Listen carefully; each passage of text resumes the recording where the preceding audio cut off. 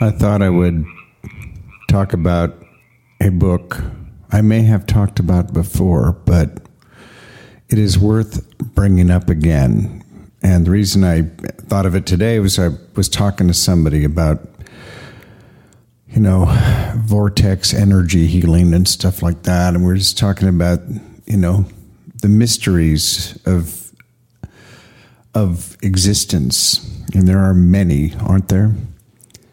And I asked her if she'd read this book, and she said she'd heard of it. And I said, oh, well, you must. And I told her a little bit about it. So when I came home, I thought I should do an audio boo about it.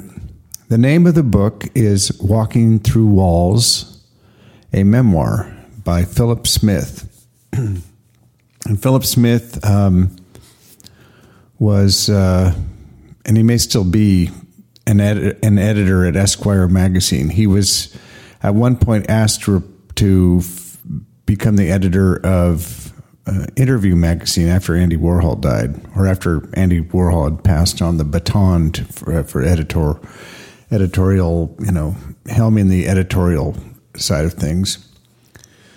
I just say this because just so it's, I want you to know he's not just some kind of acid casualty. Good writer, very good writer. It's the story of growing up in Miami in the 50s. He's about my age, and his father was like the biggest interior decorator in the city, did all the decorating for the businessmen, the celebrities, the gangsters, whoever. He was the man who did it. And his mother was a flamboyant, gorgeous woman who drove around in a convertible Cadillac with looking like Marilyn Monroe and a cigarette in a cigarette holder. And they were just part of that whole amazing life there. Very exciting. And but one day in the early 60s, his father discovered he had a gift for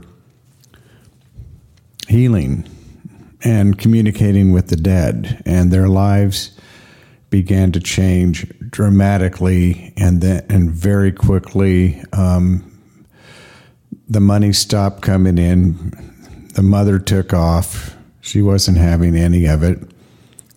Over the years, the father took meticulous notes, and anyway, an amazing book. I walked into my favorite bookstore one day on College Avenue in Oakland in 2008, and Colin was behind the counter and said, "Knox, I have a book for you." That's one reason I like bookstores. That does not happen in Amazon bookstores. So he gave it to me, sold it to me, showed it to me, and then I bought it on his recommendation. I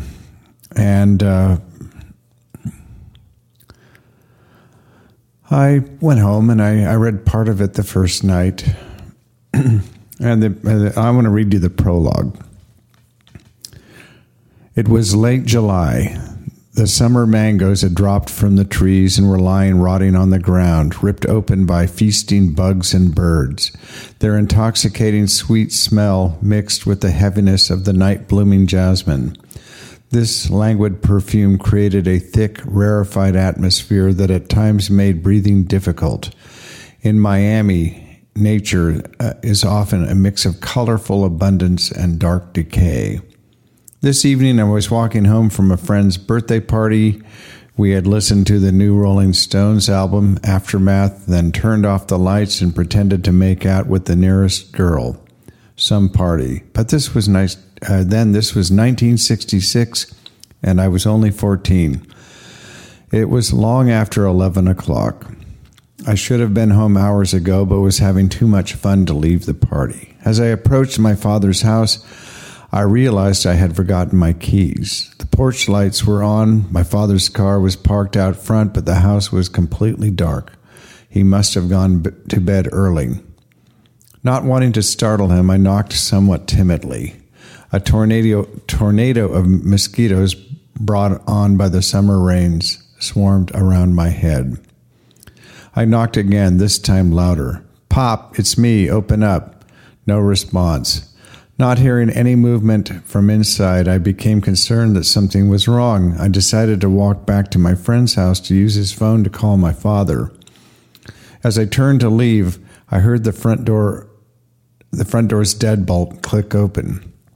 Relieved, I spun around, ready to greet my father and apologize for coming home so late. As I stood there, the front door remained closed. I was wondering if the sound I had heard was just a very loud cricket or a bufo toad, looking for a mate. Then, ever so slowly, like in some black and white horror movie, the door creaked open. From the shadows emerged a tall man with grayish skin. I had never seen this guy before. He had the stature and demeanor of Lurch. Without any introduction, he looked at me with a cool stare and said in a flat, robot-like voice, "We are currently in communication with the master souls of the 11th plane. Your father is in a deep trance and cannot be disturbed." Lurch began to back away and close the door. He then paused and asked, "Why did you even bother to knock? After all, you are your father's son. Haven't you learned to walk through walls yet?"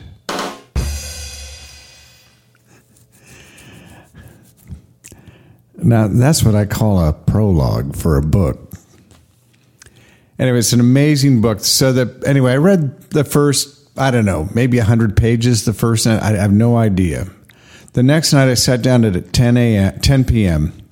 or thereabouts. I don't remember. I started reading, and I finished the book the next morning at about 7 a.m., I think. My whole body was vibrating with energy. I mean, it was, it's hard to describe. I was wide awake. I wasn't sleepy in the least. Something had happened in the reading of this book.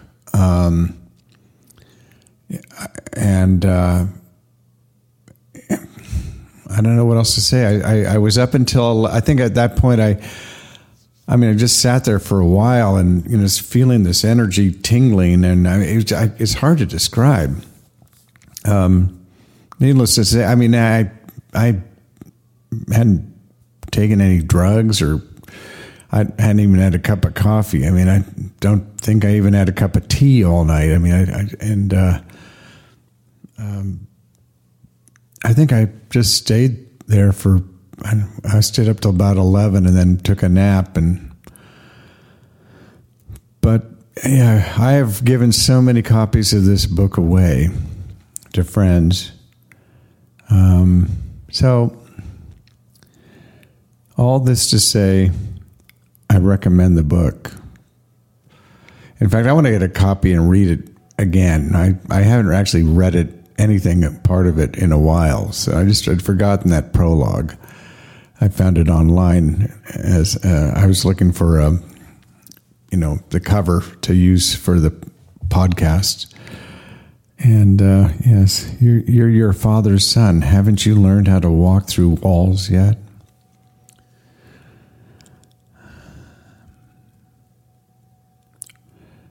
Again, the name of the book is Walking Through Walls by Philip Smith. You can find it on Amazon and all over, very inexpensively used, and there are new copies as well. This is Knox, riding the wild bubble with you forever.